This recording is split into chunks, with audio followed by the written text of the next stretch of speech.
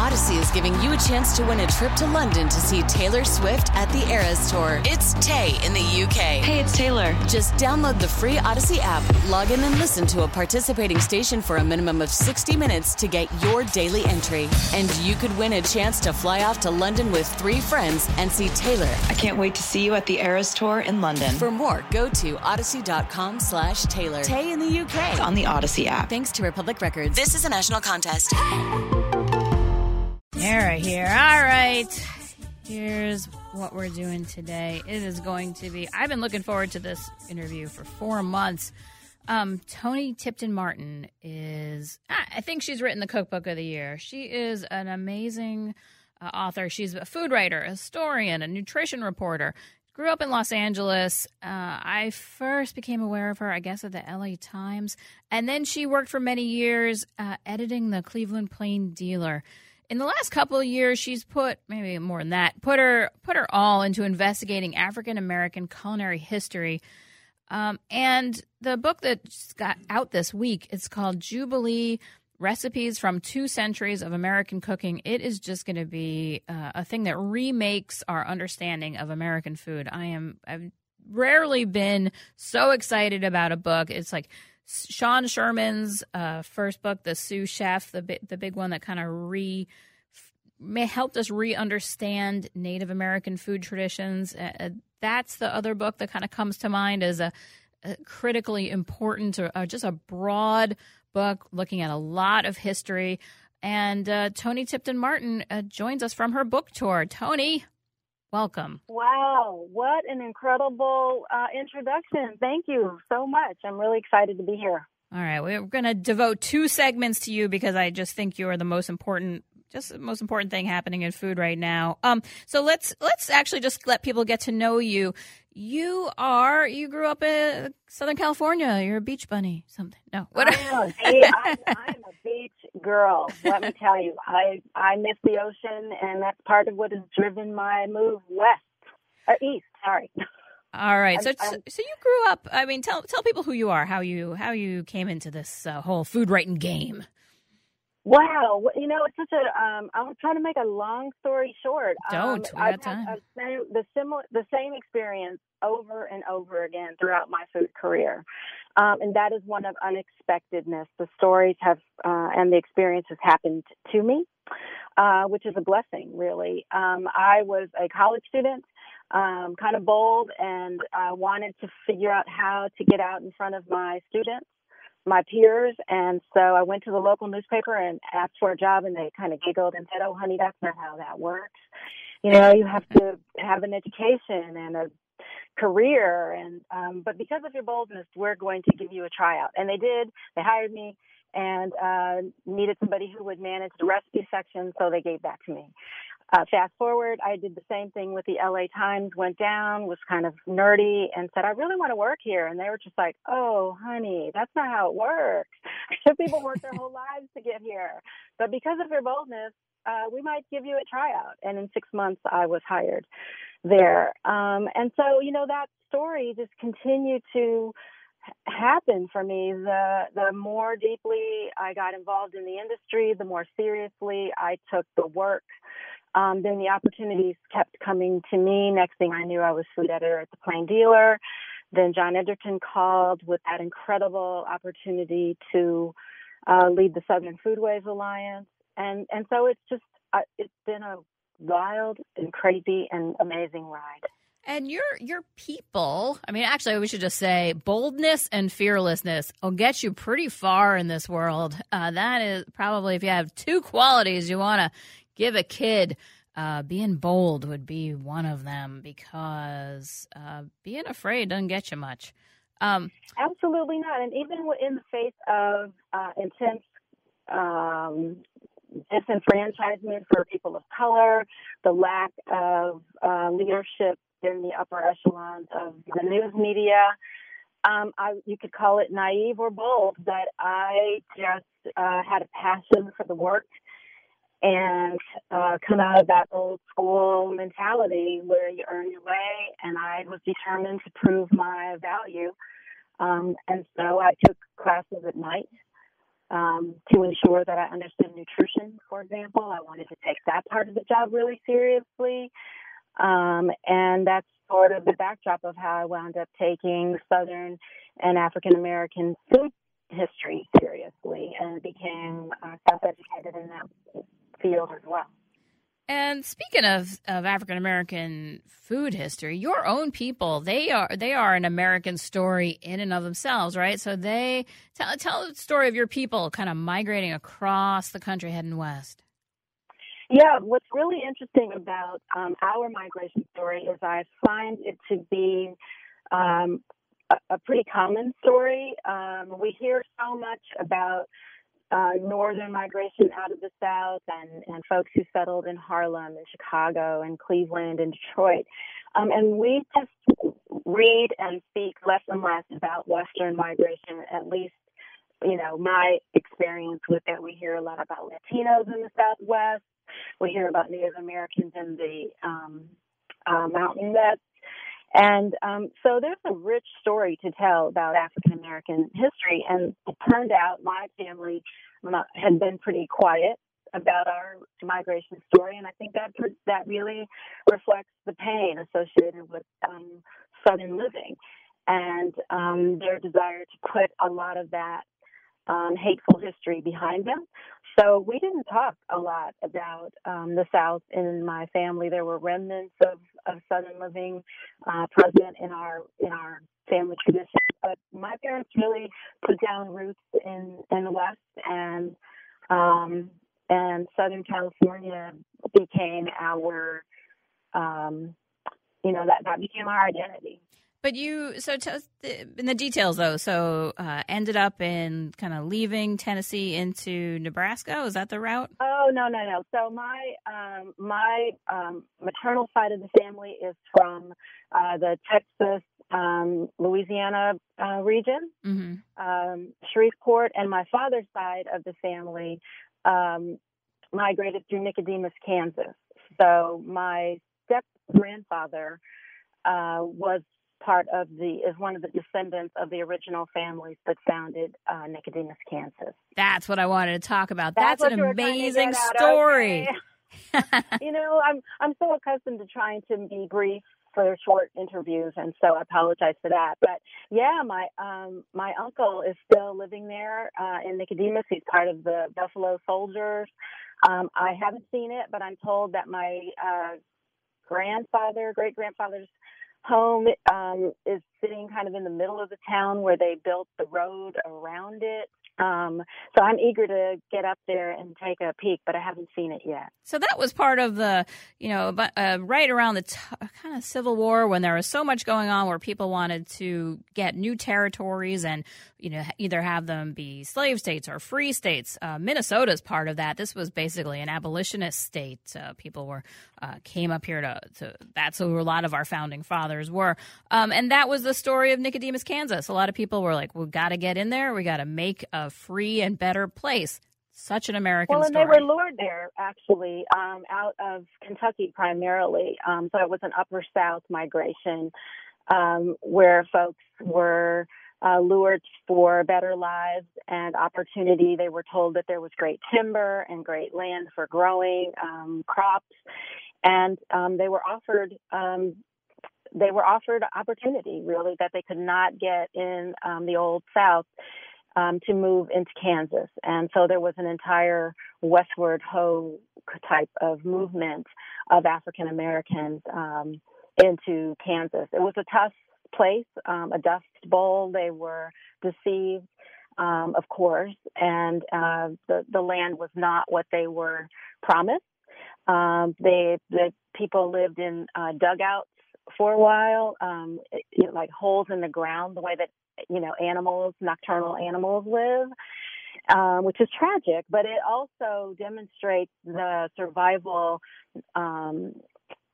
character of these people, my ancestors, who have been so poorly marginalized and given the worst of the worst to survive and to achieve, and yet they have thrived and exceeded expectations in so many ways. I couldn't be prouder of that history. And it's such a perfect American story because just that, overcoming so much, but then overcoming the odds, overcoming so much, and then turning very little into gold. And that's, now let's talk about your book, Jubilee, which obviously it has so much research into it. I mean, I feel like it's just going to change how we think about American food. But in Jubilee, you kind of get into that topic that, dealing with the second run, dealing with the less, the lesser portion and just turning it into gold again and again. We have about 3-4 minutes before we need to take a little break here, but let's just examine one of those topics that kind of runs through your book. The story of fried chicken is very much a story of working from the margins and turning it into gold. Well, it depends on the gold, right? Yes, that's true. On a small scale, African Americans women in particular, were able to uplift themselves, to provide for their families. Some were able to provide education for their children by selling fried chicken. And I'm thinking specifically of the waiter carrier women who met trains in the Gordonsville, Virginia region. But when we think about the broader success story of fried chicken, it is hard to compare that small time period and the accomplishments of those women to what could have been attained if African Americans had been able to mass produce the fried chicken that we're always pursued. Sure. We're always pursued for our recipes, and yet, how many major fried chicken franchises are there other than, the few that are local to communities like my favorite in my hometown, Goldenberg. Yeah, I think that's a perfect example because you talk about in the book a story which I didn't know, which is women mainly were meeting the trains, kind of building their brand, just having to make something spectacular to get the attention of people who are just basically zipping through town, and so they created this quintessentially American food that has spread around the world, and that's why Jubilee is so great because you find the seed, the root, the core of what's happening in American food, and then you tell that story, and I think most people don't know it. No, and a lot of what I have researched has been right there in plain sight in scholarship. Those stories about the waiter carriers dominate Psyche Williams-Forson's work, and there are other scholars like her who have devoted their careers to uncovering these stories. What I did as a reporter was thread them all together. All right, that's a good place to pause. We're going to come back with part 2 of our interview with Toni Tipton-Martin. Her book is Jubilee, and it is, I haven't talked enough about the recipes. There's some great recipes. I have one up at WCCOradio.com right now, the okra pilau. We'll talk about that later. But it just puts together so many threads of American culture, and it's one of those things that I love that chance to kind of put on different glasses and see a thing that you thought you knew, see it differently. That's what this book is. Okay, we're going to take a little break here. We're going to come back with Toni Tipton-Martin of Jubilee. Dara here. Well, this is what I do with my life. I like to find out about food, people, places, things. Y'all know me as a writer at Minneapolis St. Paul Magazine, and I have read some cookbooks in my day, and I'm just so crazy about this new one. It is Jubilee, Recipes from 2 Centuries of African American Cooking by Toni Tipton-Martin. She joins us on the road, and I'm really grateful. The book comes out this week, and if it's one of those rare books that if you cook, it's going to be greatly helpful. And if you don't cook, it's a great read in and of itself because it just brings to light certain parts of history that I never see. All right. So Toni, how did you create this book? What was the research process? It seems like must have taken you 20 years. Well, it's a pretty good observation. It did take me over 20 years. It's a project that I started when I was way back at the LA Times, although I wasn't clear exactly what the project was at the time. And it is true that this is a largely historical cookbook. I wanted it to be a celebration, right, of African American cooking and my family's food history. That I did not see reflected on the pages of Southern food history. And it all started because I was in pursuit of my grandmother, really. I was looking for more women like her to be role models, not only for me, but for my children. I wanted to learn more about African American women that I could see in my community, but I didn't see reflected in on the pages of history. And so it started one little cookbook at a time. I was just collecting them, looking for first-person voices. You know, a reporter, we want to talk to people. We thrive on that interview process. And I needed to talk to real women. And so it occurred to me that cookbooks might be one way for me to hear their voices. And I was completely blown away when I discovered that the oldest African-American cookbook was published in 1827, which was just a total surprise and mind-blower for me. And that inspired me to begin this hunt for more and more of them. And before I knew it, I had over 400 cookbooks, and they started to form their own little story. Those authors began to reveal what their values were, their culinary style, their technique. They just reframed the story and the trope of the African-American hard-laboring woman in the kitchens of the South in a whole new and fresh and exciting way for me. And there's just so many stories I have never heard before. And a lot of them are, you can kind of slightly get yourself back into the headspace of it's 1827, it's 1860. The people that are getting their recipes published, there were successful entrepreneurs in in Dallas of 100 years ago, in New Orleans of 150 years ago. So this is a kind of a surfacing of a bunch of very successful people of their time. Absolutely. And from them, I hope, will spring more voices, right? I hope that more families will recognize their ancestors on these pages, and then they'll tell us more stories that we don't know about. A really cool example of that is Chris Williams. He is the great-grandson of one of the authors in the book, Lucille Bishop Smith, and she published her treasure of recipes in the 40s. And he's a CIA-trained chef, and he named his restaurant in Houston's Museum District after her. And that's the kind of hope that I have for this content, is that the next generation sees themselves with pride, sees their history with pride, and really just we all can be free from the boundaries of this tired, ignorant, or magically trained, talented African-American cook, so that we can all just return to the kitchen and enjoy all of what it has to offer. Yeah, because a lot of the African-American cooking experience was urban, and it was in resorts, and it was, I just can't say enough, like how much of this book, you just turn pages, you're like, oh yeah, that totally makes sense. Never seen that story told before. Right. And I think it's because, we're having this conversation now a lot in terms of equity in the food industry and labor issues. And so this isn't a new story, this idea that African Americans have been there and were the invisible laborers.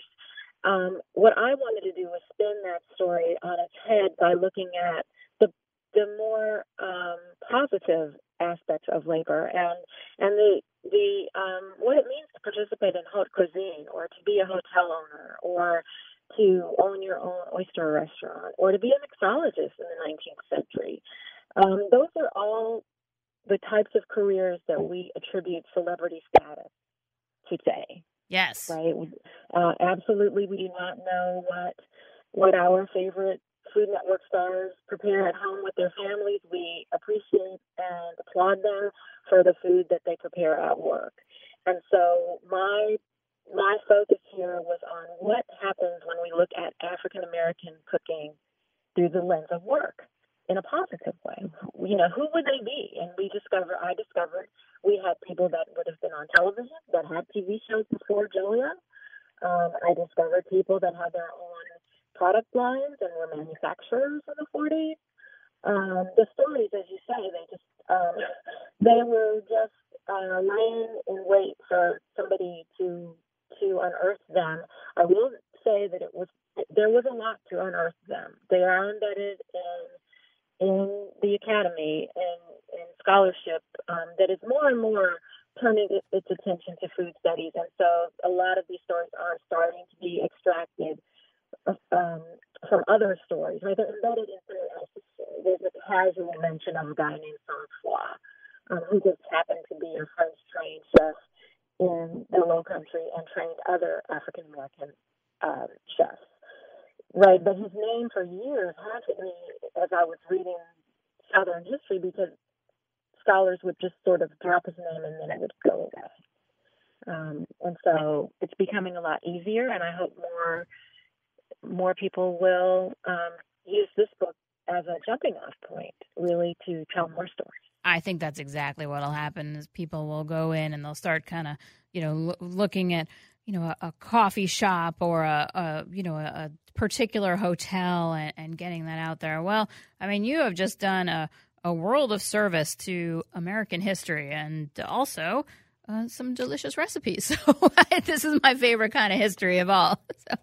Well, thanks so much. The recipes are a story in and of themselves. The recipe collection was intentionally chosen so that each recipe really is like the frosting on a cake, in my view. I chose stories and recipes that would make a particular point. For example, I wanted the jambalaya to show the continuation of the practice of African cracked rice tradition. I wanted the celery Victor, which no one would associate with African American food history, to reflect the catering tradition and for people to understand or question what happens when a caterer has leftover food. Mm-hmm. Right? It's her food. It's the food she made. It belongs to her or him. And they were aware of the social trends and the hot foods at the time, and their recipes included a dish called braised celery. But when that dish is put in social context, it turns out that was one of the rages that was happening on restaurant menus under the name of celery Victor. Oh, I'm looking at the recipe right now. And so you have a way of doing it so you kind of saute the celery in drippings left over from a leg roast. I think that a lot of people would like to give this a try because celery is on fire again in the culture. People are liking their celery. They're juicing it. They're munching it. And so it could be a good... And back then there was actually a special dish, a gorgeous crystal bowl that was on the centerpiece on the table that was just for celery. It was a prized vegetable, so it may seem strange to us today, but if we're able, I would hope that readers can try to the best of their ability to put themselves into the historical context in which the stories are being told, right? And so some of the stories, the recipes, are more modern interpretations. I might talk about Khalees's version or Chef Todd Richards' version and give that adaptation, but I might also stick with the earliest version to show something like a jam cake, which is the root of our passion for carrot cake, but it's really rooted in spice cakes. And, just those little nuances that I figured out a way to weave in a great story. I was looking at your spoon bread recipes, and you have the historic one, and then you have a contemporary one with contemporary ingredients. Because that's the thing is that the ingredients themselves do change as we learn other things over time, and so I just so appreciate all the just decades of work, the work that you have done for this. The book is Jubilee. Toni Tipton-Martin. I'm just so crazy about this book. Thank you so much for talking to us today. Well, thank you so much for having me. It's been a delight. Thanks. Oh, all right, everybody. This is what we're going to do. We're going to take a little break here. We're going to come back. We're going to go through some okra recipes. You are going to tell me whether you personally could see yourself creating with okra? I know that this sort of the most controversial vegetable, right? Because some people feel like, oh, it gets kind of slimy. But I got some recipes up at WCCOradio.com, or I don't think they're slimy. But you can call or you can text your pro or anti-okra association, 651-989-9226. We'll get to those when we come back. Dara here. All right, so this is what we're going to do. We got plenty of time this hour for an Ask Me Anything or just chit-chat. All right, 651-989-9226. Call. What should we talk about? Should we talk about what you're doing for Thanksgiving? Should we talk about what you're going to do with all that extra Halloween candy? For those people that don't know, Minneapolis public schools were closed on Friday for record-keeping day. So not closed for the teachers, but closed for the kids. And I live in Minneapolis, and I think this is what made this year the most epic Halloween we have ever had. I have lived in that house for 15 years, and we have had quiet nights. We have had bumping nights. This was just record-breaking. We had little tiny kids coming at 5. We had teenagers coming at 9:45. It was just a blowout. I could have gone through twice as much candy, and I had a lot of candy. Are you sure that the teachers at the Minneapolis schools didn't cancel school just to avoid the sugar rush? I'm sure they did. I think that whoever in the Minneapolis public schools firmament decided, you know what, we should have a record-keeping day on Friday was a genius, because I cannot even imagine having to wake them up the next day. I mean, and then you get rid of them for a bunch of hours. But it was a very smart idea. I think it should have been called a sanity day, because I think the teachers might have lost their minds having to deal with all the sugar crashes yesterday. And the parents and everything. Well, but that wasn't true for everybody. I heard on my Twitter, where I'm at Dear Dara, people were just like, my school district isn't closed. What are you talking about? It's like, well, everybody should get on the same page. If there's a Thursday Halloween, the next day should definitely be the day off. But, I mean, we had the most kids we've ever had. It was lovely. I was just standing on my porch looking up and down the block, and there's, little Spider-Men were running here and little Wonder Women were running there. Top Halloween costumes in my block, witches. Went back to the old school classic. A lot of adorable witches with big crinolines and stuff. And then tiny little adorable witches and tiny hats and giant skirts. I cannot get enough of that. And then Teenage Mutant Ninja Turtles, little boys, I think it's very amusing to dress a toddler as a turtle, because they kind of have that move anyway. And then a bunch of little Marvel characters. So it's little Spider-Man. And I'm glad to see that some of the stuff that was around when I was a kid is still popular. And I know they've had a bit of a resurgence, like Teenage Mutant Ninja Turtles. There are probably kids out there that are dressing up as He-Man or She-Ra or I'm trying to think of Strawberry Shortcake or My Little Pony or some stuff from the 80s and 90s. There's that stuff from the 80s, but then there's a general cultural illiteracy. My daughter went around with one of her friends from school who was dressed as Dracula and had the teeth and the whole thing, looked very Dracula-ish, I thought. And apparently everywhere she went, nobody could figure out who she was. She was like, "You're a witch?" You're just like, I'm a vampire. What, are we lost the vampires? So I don't know. We gotta get I'll get it on the same page, people. That surprises me, because not 10 years ago we were inundated with vampires, with all the vampire movies and the vampire lore and everything, and to have it go that quickly where you can't even recognize someone dressed up as Dracula, that kind of surprises me. Yeah, my daughter went as Wednesday Addams sort of 3 years ago, and just all kinds of people were just flummoxed. They were like, who could you be? It's like, there's been a bunch of movies. Yeah. First there was a show in the 60s, then there were live action movies. I mean, now I will say this, there hadn't been a movie out, I don't know, probably for 15 years until the recent one came out. So maybe I understand, but still, it's an iconic figure. Any of the Addams Family people are iconic figures. I don't know. It's just, you just feel like we're all aware of certain things, and then you find out no, people have just never heard of Dracula. I don't know. I've never read the original book. That's kind of on my life list of things to get to, but but I think I would know. Show up my door on Halloween. I'd be like, oh, here. All you got to do is look at the teeth. If the teeth have fangs, you know what it is. All right.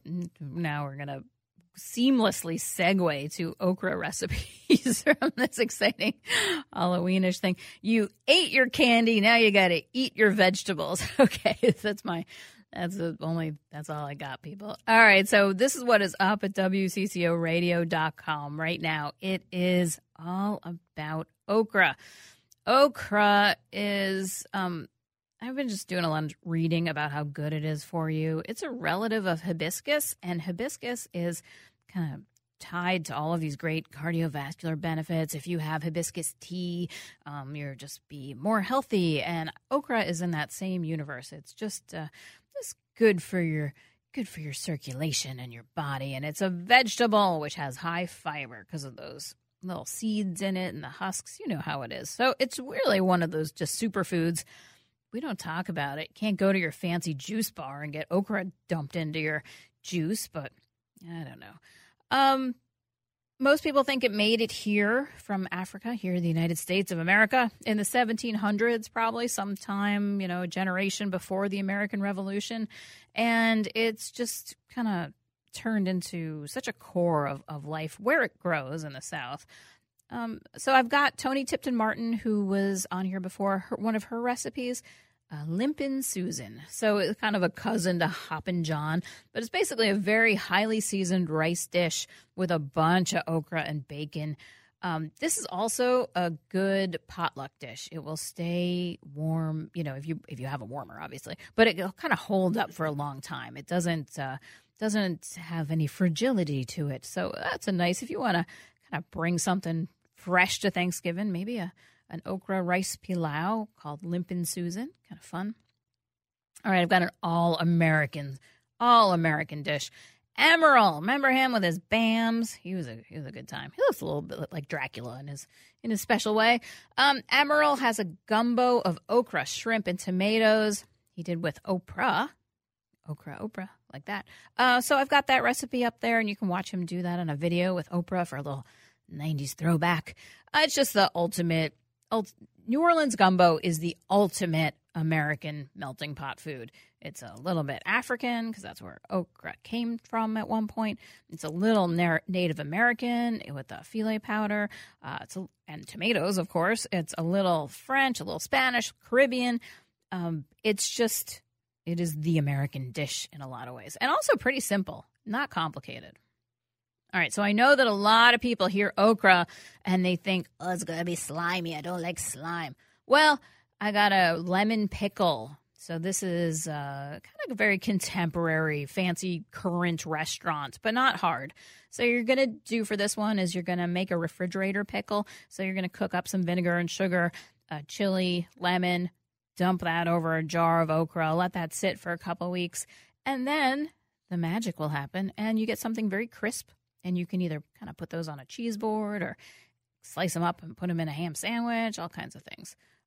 Lemon okra pickles. And as ever, everybody, these are all up at WCCOradio.com. The links to them, you can go see them. Beautiful.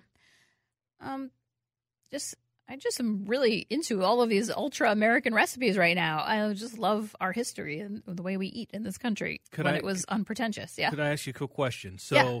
I was listening to something the other day talking about how Brussels sprouts have made a big resurgence in the way that people are cooking them lately. Could okra be the next in line? It could be. It takes a little more skill. The nice thing about Brussels sprouts is that they kind of harmonize with those sweeter flavors.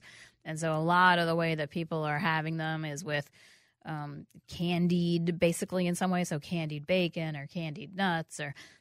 so Americans have a sweet tooth kind of overall where, you drink enough Coca-Cola, everything, you can kind of move into that universe of Frappuccinos, Coca-Cola, everything's sort of sweet. Okra itself is not really have those sweet harmonies, but I could totally see it turning into a Whole 30 fancy people like Tom Brady and Gisele Bündchen losing weight food. Like if you told me this was the, kind of those rich people with their iconic kale diet. If this was the next kale, it might be. Because kale never kind of crossed over to mainstream in the way Brussels sprouts have. And that's, I think, about the sweetness. Well, anyway, so here's another recipe that I got up there. A corn, peas, okra, country ham skillet. So this is just one of those, throwing all kinds of good stuff into a skillet. Add some Southern cream gravy. We don't eat like this much, but we should. It's really good. And you can do this with just frozen corn and frozen peas. Get it done. And then at last one, I put a lemon marinated okra. Another one of these crunchy ones. So you're going to macerate this. So you're just basically doing it with lemons and garlic and oil, putting everything in a bag, letting it steep for a few days. And then that just is a nice, I think you could see this on restaurants too. So that's what we got. Those are all up at WCCOradio.com.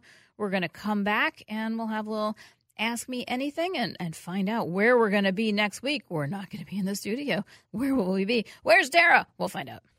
All right. How much do I love okra? Very much. I actually just wanted to be... We had some sound quality issues. It's going to be one of my favorite shows of the year because this book is just Jubilee. I feel like has just changed. It broadened my idea of American history. And anytime you can do that, kind of changes everything. That is my favorite thing to do in food. That's why I've been in this game, this food writing, food thinking game for 20-odd years because there's just so much more. It's an infinite sea. We will never get to the end of it, which makes it awesome. I would never want to do something where you're just done after you learn a little. But I also hold a standard. Yeah, I got a text about this whole hot gin and tonic situation. I was looking for a recipe yesterday and I blundered against it. Blundered into a recipe for a hot gin and tonic. I just know there are certain things you cannot do. I will not tolerate it. Can't have it. I won't have it in my house. Oh, now you have it in your house through my voice. But it's terrible. Some people have terrible ideas, and the terriblest of them all, I don't know if that's the worst idea that I ever heard, but, I mean, come on, people. That's not what we're doing.